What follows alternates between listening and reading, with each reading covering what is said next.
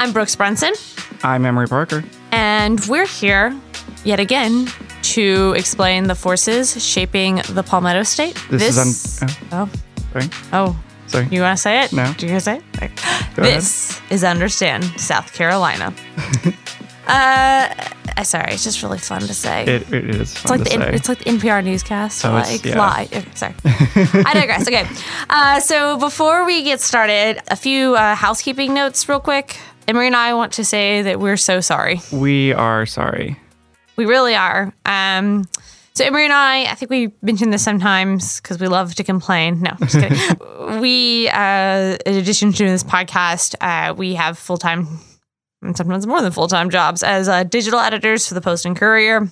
And a whole lot of just stuff has come up these last few weeks, which is why this is our first episode after a 2-week hiatus.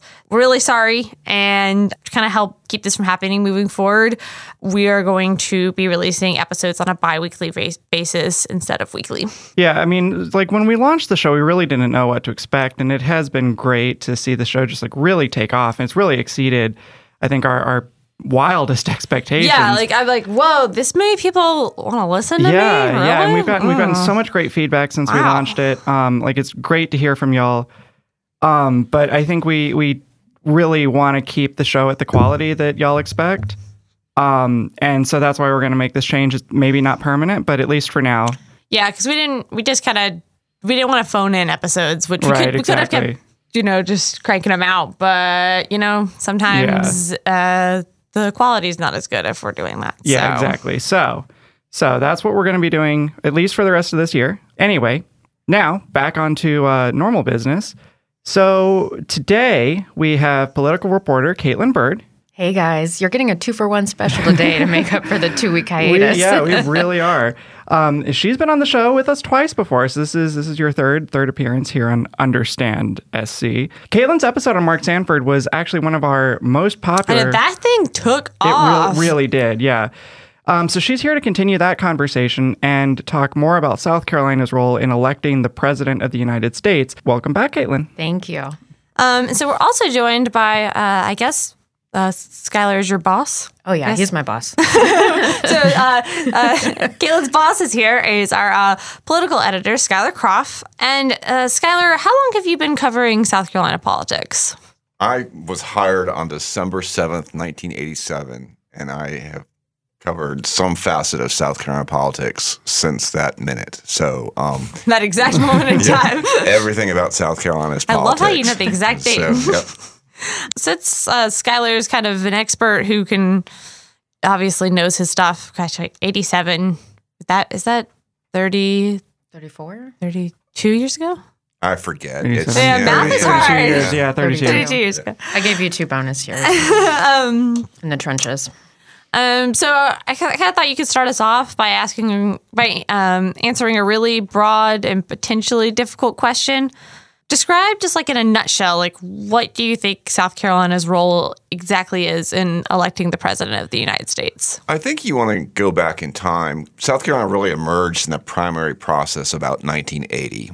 And it's really the brainchild of our former governor, Congressman Carroll Campbell, and former South Carolina-born strategist Lee Atwater, who saw what was going on in the South was changing from Democrats to Republicans. And they wanted to get a piece of picking the president. So they worked together to make South Carolina a higher profile in 1980 so we could become a player. And that year... So what do you mean by shifting from Democrats to Republicans for the listeners who might not be familiar with? Well, traditionally, the South was white Democrats.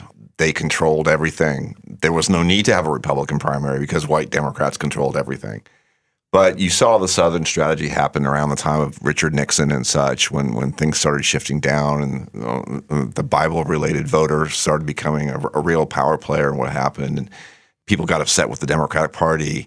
The black vote was going and trying to find a space in the Democratic Party, and you just saw a complete exodus in that direction. So the power base of the country just began to shift from the east to the south. Wow, it's really weird to think that it goes all the way back that far. And I mean, I guess like were the policies of the did the policies of the Democratic Party and the Republican Party kind of shift with that? I guess it's hard for me to imagine like the majority of the South holding Democratic ideals.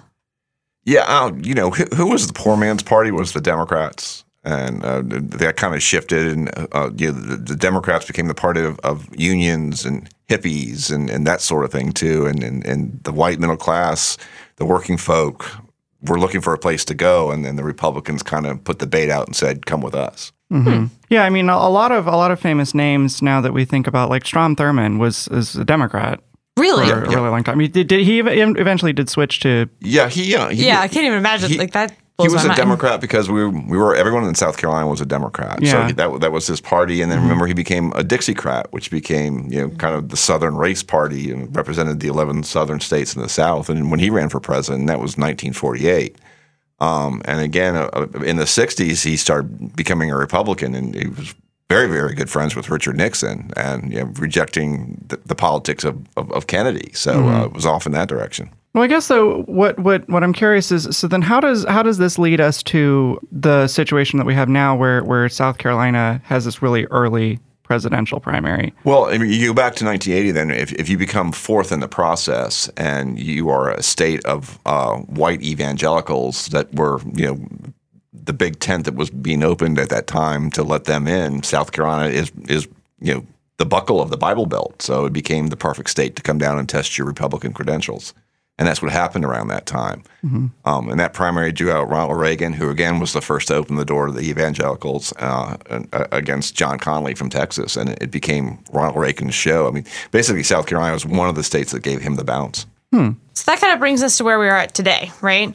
South Carolina is now, it's one of the early primary states, and that's for both parties, correct? Yes. Mm-hmm. First in the South. With the very first in the South, right? So it's kind of interesting, that that's kind of the background of why we became the first. And this 2020 election, as y'all know, Caitlin broke the story last week that the South Carolina Republican Party is actually getting sued because they canceled the Republican primary here, kind of meaning that South Carolina would, I guess, here's a good question. Does that mean that South Carolina automatically goes Trump in the prime as the Republican nominee? Officially? Well, right now, because of this pending litigation, we still have to see what's going to happen. So the Republican Party in South Carolina has about 30 days to respond to the lawsuit that was filed on October 1st. And it's really important to note that the plaintiffs of that case include a former Republican congressman from South Carolina, Bob Inglis, who has spoken out against President Trump in the past. Right. I remember there was a story in June 2017, kind of around the Comey hearings, or maybe shortly thereafter, and when some stuff was really coming out about Trump, because Inglis had voted to impeach Clinton. And then he said, it was a quote, something like the Clinton impeachment now seems far less consequential than the idea of impeaching Trump. So, yeah, that context is really interesting. Right. And so basically some of the Republicans who were upset by this decision by the Republican Party's executive committee here in South Carolina they argue that their vote is now effectively neutered because they have no place to take their vote during the primary when there are, in fact, Republican challengers running against Donald Trump, Mark Sanford, Joe Walsh, and Bill Weld, at least right now. But without that primary, there's really no way to gauge how they would do here. And that's important, as we talked about in the last time I was here about, Mark Sanford running for office, the highest office, is that the South Carolina Republican primary in particular holds a lot of political weight because Republicans here have picked every eventual Republican presidential nominee with the exception of 2012 and Newt Gingrich. So without that data point, is really kind of, for some Republicans, a glaring omission of South Carolina's participation in the process. But to other Republicans, why spend the money, why waste the time when they know that the outcome is going to be heavily Trump? Yeah. There was a poll earlier this year that found more than 90% of Republicans here, if the primary were held today, they would vote for Donald Trump. Yeah, so I feel like that's kind of the obvious question. And we got into this a little bit in the Mark Sanford episode, but I guess if they were to hold a primary, Trump is all but certain to win it. So what would be the point of running a primary? Like, if you're opposed to Trump, what would that point be? I think the point for Republicans who are opposed to Trump and who want an alternative is part of it is they don't want to feel like outliers. And to them, they don't think that they're outliers, right? Because everybody goes and retreats to their own collective echo chambers. And so right now, the Republican echo chamber is Trump, Trump, Trump, Trump, Trump. But there are parts of the Republican Party, though not as vocal, not as loud, not as large, that are saying, I don't know if Trump is the right nominee for us as a party moving forward. What happens to the brand of the Republican Party after 2020? What happens in 2024? Yeah. So that's kind of part of the question. And then with this lawsuit in particular, the plaintiffs are arguing that the state Republican Party broke their own rules when they made this decision. So that's kind of the tricky ins and outs. My guess is that the Republican Party is going to wait until the very last minute to respond to this because they did have lawyers consulting on this decision made by the executive committee. But that decision was not unanimous. Mm-hmm. I do just want to ask, though, I think to follow up on Brooks's question, though. So obviously, yeah, we're going to wait and see what does end up happening. But before this lawsuit was filed, what, just to be specific, like what actually would the process, is Brooks right that they would just nominate Trump?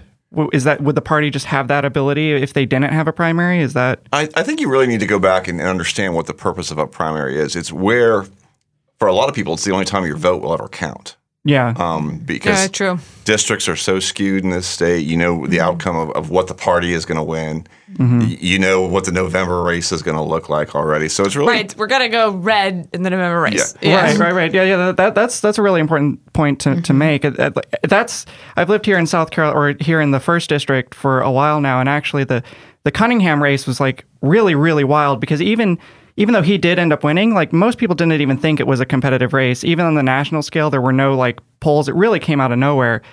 And yeah, every year that we've had an election, it's always been who's going to win the Republican primary because that's really the race to watch. Yeah, so, everything it's just so skewed in that way, and it's also a really good opportunity for people who just never get involved in politics because this is you don't have to be a member of the Republican Party to vote in a primary or the Democratic primary. You don't have to go to the meetings. You don't have to give any money. You can just go out and vote because our primaries are open. So it is an opportunity for a lot of time to make a statement ahead of November. You can't vote in both though, right? You can't vote and vote. You have to pick one, but you can choose either one. You don't have to be a Democrat or Republican. Absolutely, yeah. Well, that begs the question. I mean, there's a lot I don't know about polling. Maybe you get, and maybe this could be a little bit of a complex thing to unpack. But I mean, you think about 2016.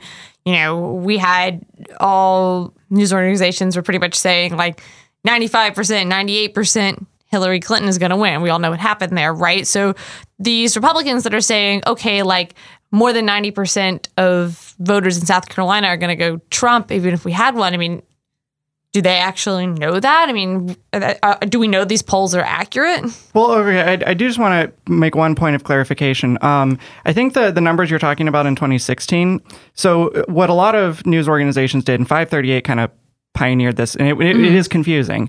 But they put out what they call like probabilities. Okay, so that's a little different than polling. That's different than polling. Okay. So what they would do is they would look at a poll that said, they would add up all these polls that are like 51, 49%. If you add up all the polls, then you run a bunch of simulations, and then you say like, okay, we're like 90% certain that Hillary's going to win based on the polls. Doesn't mean that the polls said 90% of people are going to vote. But that's good. I was confused by it. I'm sure. Yeah. It is absolutely confusing, and that's like one of the like issues that came out of 2016 is that people felt like there was a poor job of communicating that to people.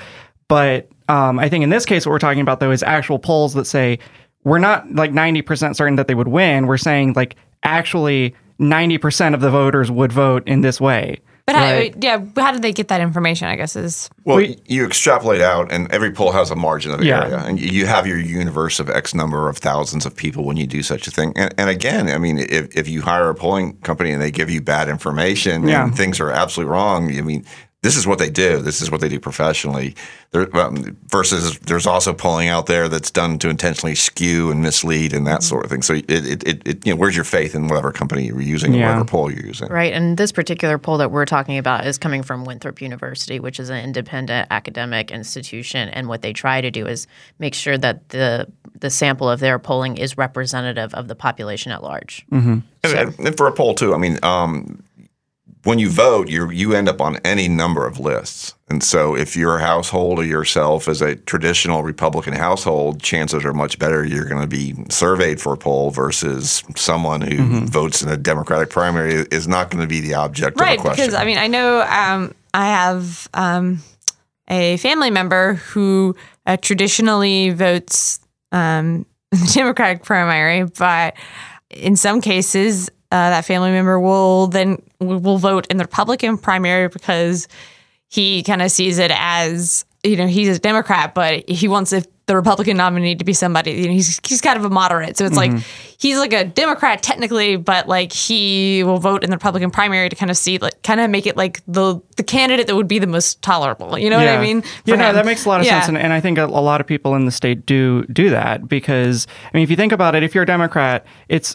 incredibly unlikely that South Carolina is going to go blue in a presidential election. So whoever the Democratic nominee is, you're probably just going to, like, say you're going to vote for that person. But since you live here in South Carolina, actually, probably the more influential decision that you could make is to vote in the Republican primary because that's where South Carolina's electoral votes are probably going to end up going. You also become that unicorn. You become desirable by whatever candidate who thinks you're malleable and can go one way one election and another way another. So there is a large segment, and that probably is a group of people that helped Joe Cunningham, the Democrat, win the congressional district. Bob Inglis and what was the other guy's name? Frank Heindel. I hope I said that last name right. He's a voter in Mount Pleasant. To their point, I guess, is there any chance that if we did have a primary that somebody besides Trump could, or at least could somebody get a little bit of traction, if not become the nominee? I think 2016 should teach all of us that we can't count our chickens before they hatch. Right. And that the election is the ultimate determination of how people feel about someone. So when we're talking about the Republican side of things, you're right. Right now, obviously within the base at large, it is Trump, Trump, Trump. He's the incumbent. This is also precedent for just how things work around here. Skylar can probably rattle off all the years that Republicans and Democrats here in South Carolina have held presidential primaries, and then years when they haven't because they've had an incumbent president in the White House. So there's some precedent there. But at the same time, when we're talking about these types of long shot bids, the goal, as even some of the candidates have pointed out themselves, may not necessarily be to win the nomination outright, but to shake up the national debate surrounding what the party looks like moving forward. Yeah. And if the numbers backed up the rhetorical appeals that they're making to voters, then that might rattle the cages a little bit more than just going and, getting a sandwich at Arby's in New Hampshire. It's just a different thing. Sorry, that was a little bit of an inside joke. Yeah, I mean, what I was about to say, and I'm curious if y'all agree with this take, but I feel like the what you would want to accomplish from running a presidential primary if you're a challenger for Trump is not necessarily to win it outright. That's incredibly unlikely, but to overperform your polls.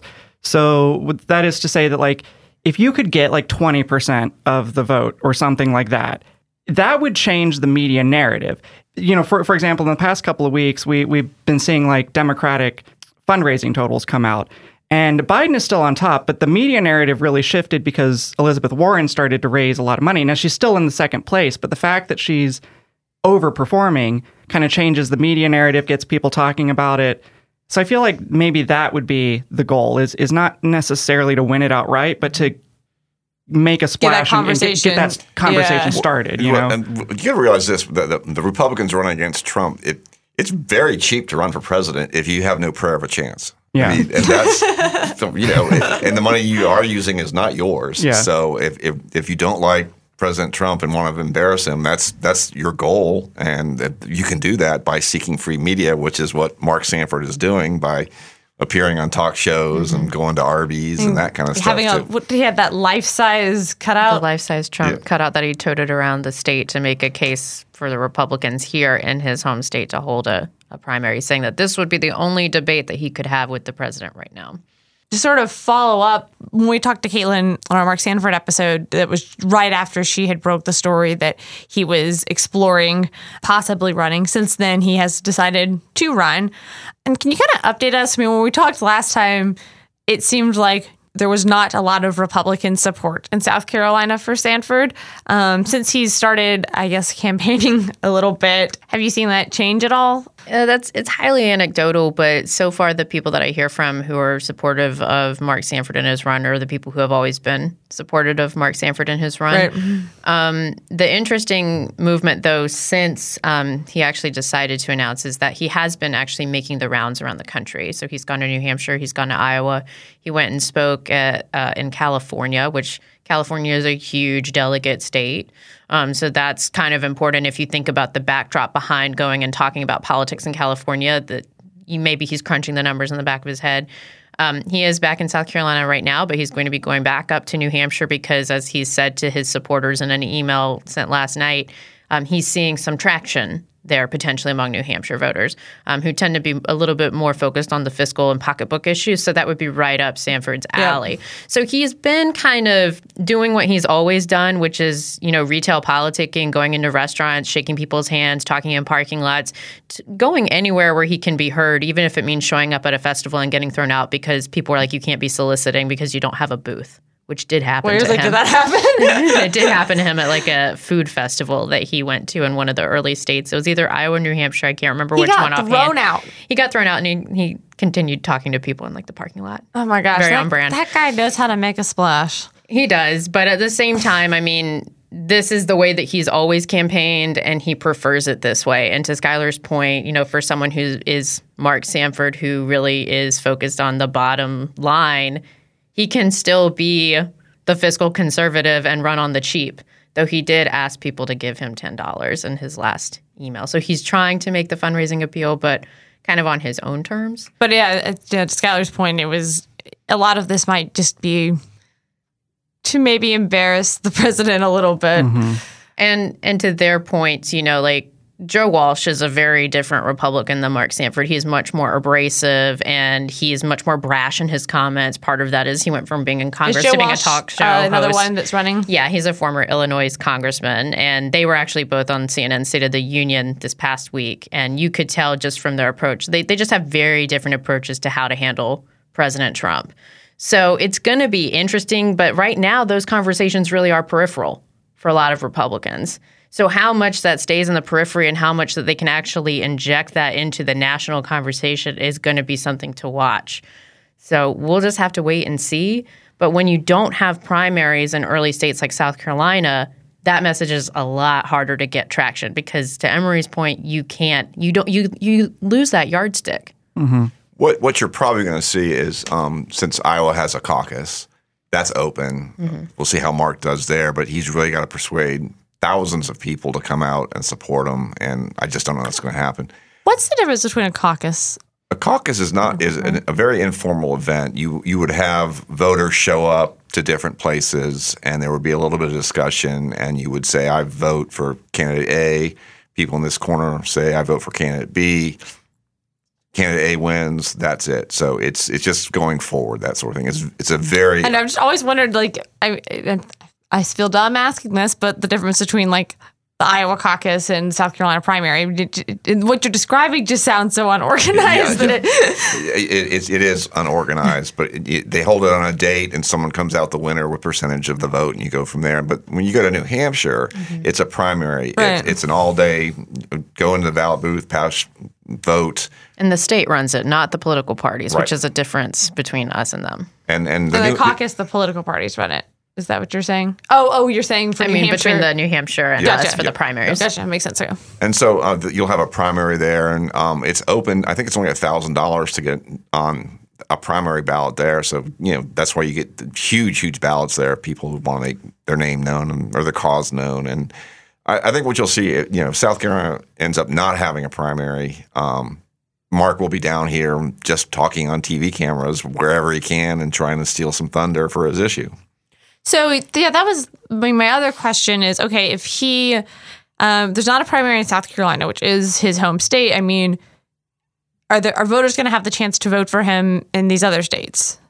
Well, at least 4 other states have canceled their primaries as well. Okay. So the path going forward after here is bleak. Yeah. So it makes sense then that he's going to be pivoting and turning some of his attention to New Hampshire. In New Hampshire, will there will be a Republican primary in New Hampshire? Yes, I reached out to the Treasury Department up there, and they told me, yes, we will have one. They haven't put the dates on their website yet, but it's there. You'll just have to pay the money and get on the ballot. Do you guys remember? I think was it in 2016 there was a kind of a fight between South Carolina and another state that wanted to move their primary up? I forget what the states were, but everyone seems to do that. I think Iowa and New Hampshire have to go first, and then it's open after that. But the primary dates are also kind of confirmed and set and agreed upon by the national parties. So if a state wanted to jump in front of South Carolina for some reason, there would be penalties in terms of delegates. Delegates cut off, funding, that kind of stuff too. So the national parties are the ones that kind of govern the dates now. Mm-hmm. I'm just curious. Have you heard anybody talk about whether or not maybe this kind of sets a precedent, though, in that regard? The fact that we're just not going to have a primary this year. Do you think that might embolden some other states? Have you heard that at all, or? Well, I think it goes back to the argument is just, the parties are supposed to support the sitting president. Right. So, holding a primary doesn't help a sitting president. It only helps the challenger. Yeah. So the mentality, I think, is to, So in states like New Hampshire, it's not the party that's running the primary, so therefore they're going to probably have the primary no matter what. But in if South there Carolina, are candidates, yeah. Gotcha, that makes sense. Okay.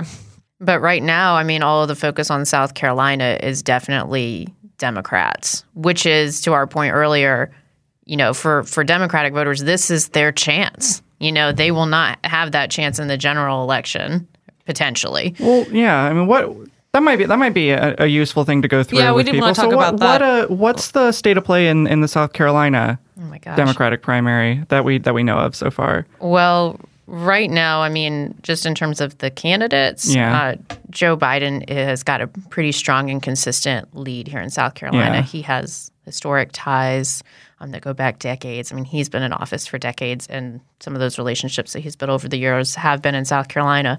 The thing with the state at large, though, is we go back to order. We're the first in the South. We're the fourth in the lineup on the calendar, but we're the first state where the majority-minority voting population is expected to make up those Democratic primary voters. And then our date is, for the Democrats, is going to be on February 29th of 2020.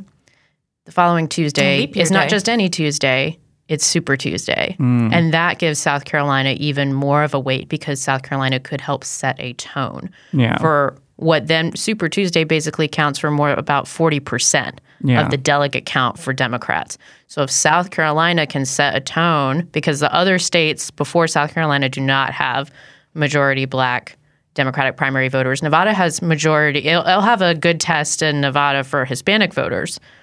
But Iowa and New Hampshire are heavily white. And South Carolina is more representative of Democratic voters as a whole nationwide. So South Carolina, in its own little litmus test way, is going to be really important. And like I said, it's almost like that Saturday, of that South Carolina Saturday, could really translate to Super Tuesday. Yeah. So I know that we had a lot of Democratic candidates here this weekend. Both Skylar and Caitlin, by the way, have been working nonstop. They been participating in the Post and Courier's Pints and Politics events, which we'll touch on at the end of the episode. But I mean, was Biden here this week? He was not here this week. So what did you guys, I mean, there was the Blue Jamboree? I was at the Charleston County Democratic Party's Blue Jamboree. It's their biggest kind of annual fundraiser. This year they had more than 3,000 tickets sold, which was a record for them because all of those tickets go to support the party, and then the party can use those funds to help in races like South Carolina's 1st Congressional District to help with smaller races too, and really just do party building, reaching out to folks and building their voter rolls and things like that. But yeah, this weekend the top tier, the highest tier candidate that got to address Charleston County Democrats directly was Senator Kamala Harris. Elizabeth Warren, Bernie Sanders, and Joe Biden, who have been kind of the top tier candidates thus far. Also, Pete Buttigieg, you could throw him in there kind of in the mix since he's gaining some ground. They were not there, but I think why were they not here if this was such an important? Well, part of it is one, like you have to look at the schedules of the campaigns. Right. That's part of it. And there may be more important South Carolina Democratic events that they would want to be seen at, which they did do. So we're talking about like the Clyburn Fish Fry. If you weren't at the Fish Fry, you weren't running. Right. So everyone came to the Fish Fry. Everyone came to the South Carolina Democratic Party convention. And also those are statewide. Those are for all Democrats. So in some ways, they got to think about bang for their buck. Right. So this one this weekend was the Low Country specifically. Right. Low Country specifically. And again, you kind of have to look at the schedule of the candidates, because once Kamala was done with the Blue Jamboree, she then went to Beaufort and had a town hall. Yeah. So you kind of do a couple of swings. Usually they don't just come down for one and go. Usually there's at least 2 or 3, if not 5 events that they try to check off their list or have private meetings with people or roundtables.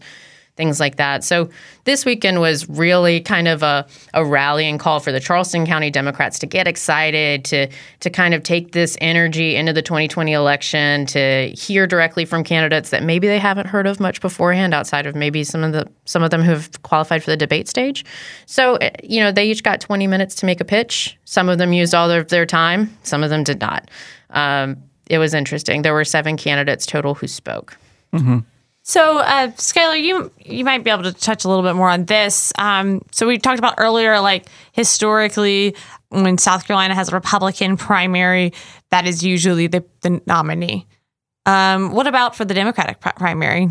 Is that the same, or is it a little bit different? It's a little bit different in that you're just not getting the big numbers. This is kind of the biggest field of Democrats I've seen, but who knows if they're going to be standing by the time February rolls around. You had X number of people running when Hillary and Bernie ran last time, and it turned out to be a 2-person show. So it depends on who's standing at that time. But I went and pulled some numbers. I think to illustrate your point on where we stand is in 2016 you had 740,000 people vote in the Republican primary.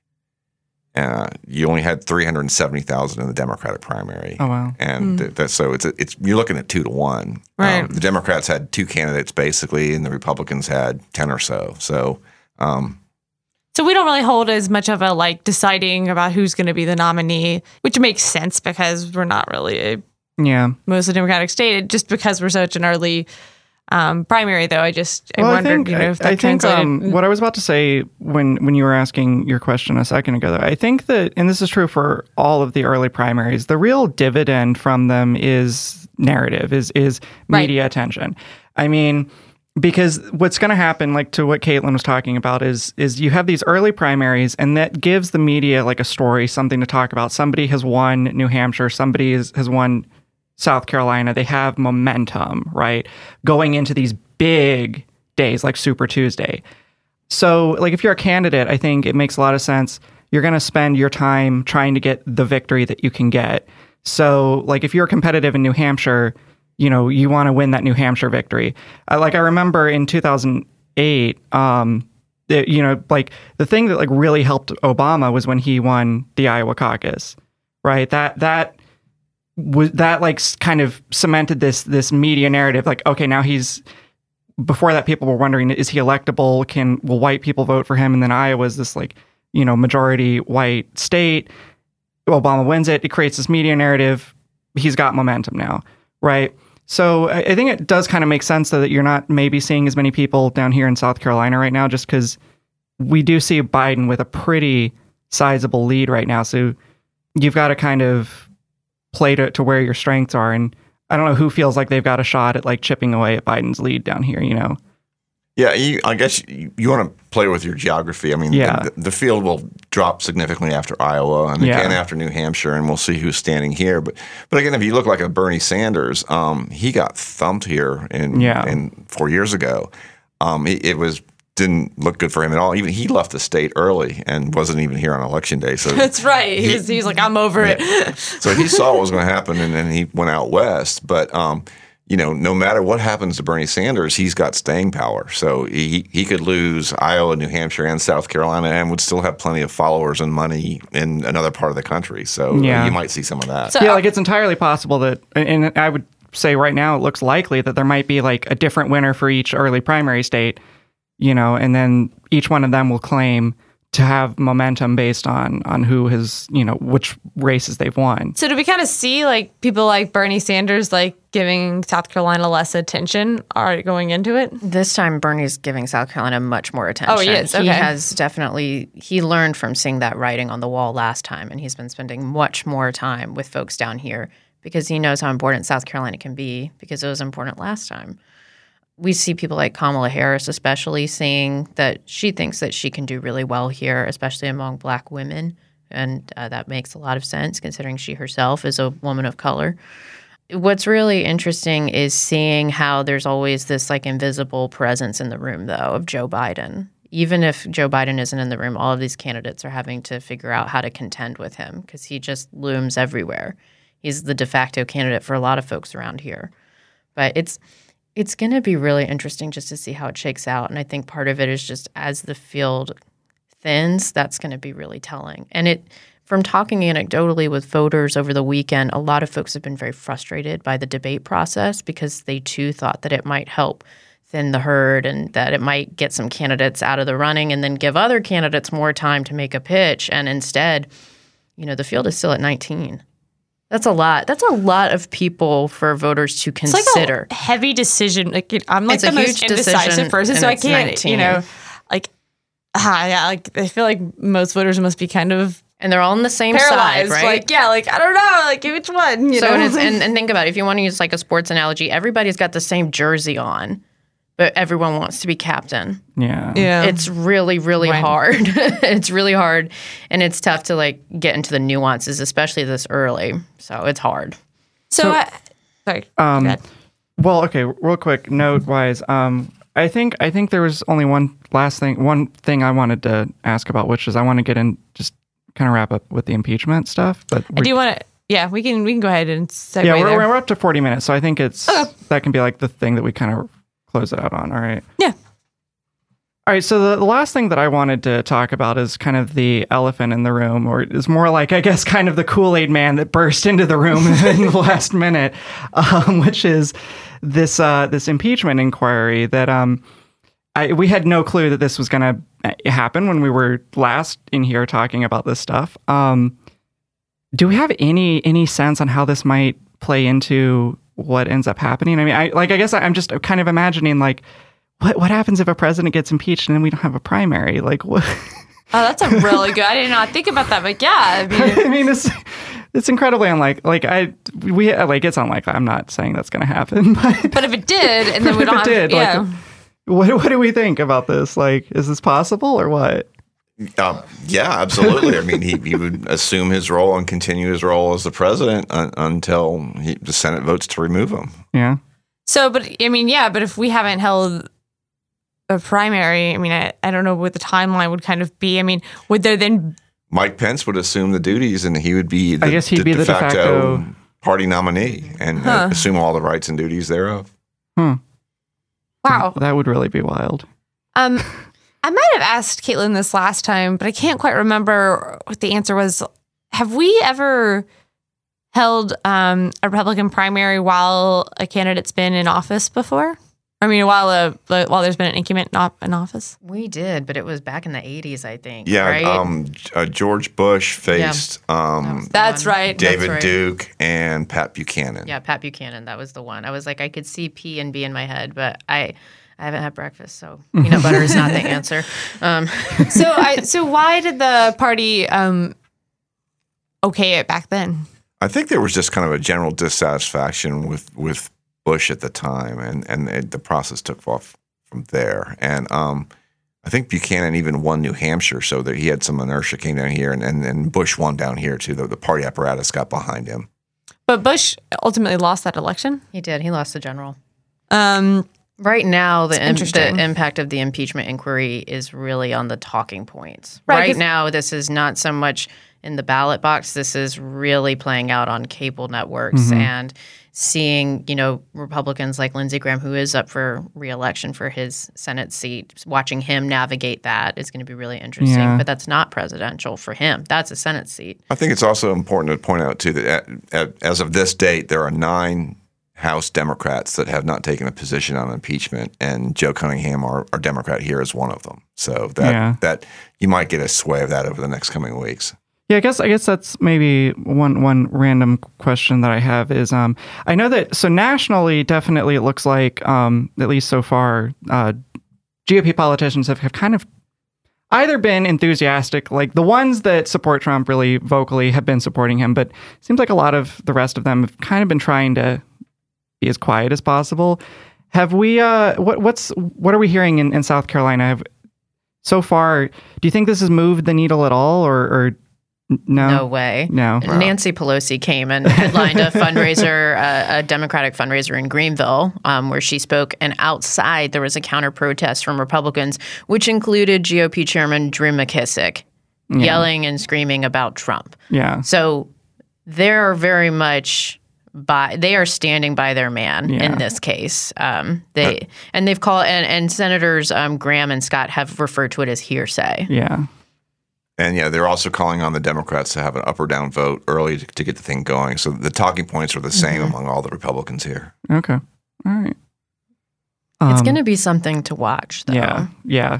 And also, I think the one thing that I wish that we could do better as media is I also just wonder how this conversation is playing out around kitchen tables. Yeah. Right? Because we hear it a lot from the cable news, and we hear the talking points, and we see the politicians, and we watch them have to navigate their political hide and making sure that they can stay in office, or maybe they just throw caution to the wind and say, this is what I think should be done. But really, at the end of the day, voters have to decide what to do with this information. Yeah. And right now, that remains to be seen. Yeah. That's a very, very, very salient point. I think this is a good point to wrap up this conversation. So, so Skylar and Caitlin and our whole team at Post and Courier have been hosting these Pints and Politics events, which are kind of less formal venues for candidates to come. And it's not just our presidential candidates, but has been, we had Senator Tim Scott, and we had Congressman Joe Cunningham come to one, but it's a place where you can just drink some beer and watch Skylar and Caitlin have conversations with these politicians. Over this last weekend, we had tons of folks coming in, and we probably have some more. I don't know if Caitlin, you want to talk about a little more how people can find out more information? So I'm really happy to say that we now have a landing page for this where all of the information lives. Yes, we've been wanting this for a while. So you ready? It's postandcourier.com/pints-and-politics, and the and is spelled out. A&D. So that's where you can see not only who's coming up, and we are reaching out actively not only to 2020 presidential candidates, but to other folks that we think people will want to hear from. And heck, if there is someone that you want us to invite who you think would be worthwhile and interesting, drop us a line, politics@postandcourier.com. But you can go to that website and you can see who's coming up. You can see stories that have come out of these events because sometimes, yes, candidates do open their mouths and make news, and we are there and listening for it. And then you can also see past videos of events. So if you want to see what Mark Sanford said, if you want to see what Lindsey Graham or Tim Scott or Joe Cunningham, let's see, Amy Klobuchar, Tom Steyer, Michael Bennet, Tulsi Gabbard, and soon Marianne Williamson. If you want to see what they said, you can go see it for yourself. So we understand that not everybody can make it out to every event, but we do this as a service, and we feel very strongly about and it's free. That. And it is free. It is free. It's that great, great price of free. The beer is not. You got to pay for your own beer. I pay for my own beer too. And another way to really kind of keep in touch and follow the stuff of Caitlin and sometimes other folks on our political staff write a Palmetto Politics newsletter. Comes to inboxes 5 days a week. It's really, really well done. It's one of our most popular newsletters. You can sign up for that at postandcourier.com/newsletters. There's a box that says Palmetto Politics. You can also see it shows up on any of our article pages that are tagged politics. Mm-hmm. So. And sign up for some other newsletters while you're there too. Hurricane Wire is one of my favorites. Yeah, so that's a good one. I'm a big Hurricane Wire fan myself. And finally, and I know people are probably getting sick of hearing this, but I think if you're really interested in politics in South Carolina, you've got to be a Post and Courier subscriber. We have got an amazing political team. We're all over the state. We're covering politics like crazy. So if you're interested in this stuff, you want to be reading our coverage, and the best way to be able to read all the coverage is to get a subscription and to support. That helps support this coverage and make it all possible. Make stuff like this possible. You know, like our newsletter, our podcasts are free. You know, be a subscriber. Help support us out. If you haven't listened to our How the News Works episode, you'll understand that it's really essential for us to have subscribers in order for in order for you to have a Watchdog still exist. You guys make it all possible out there in listener land. Thank you all for listening. Yes, thank you. Thank you.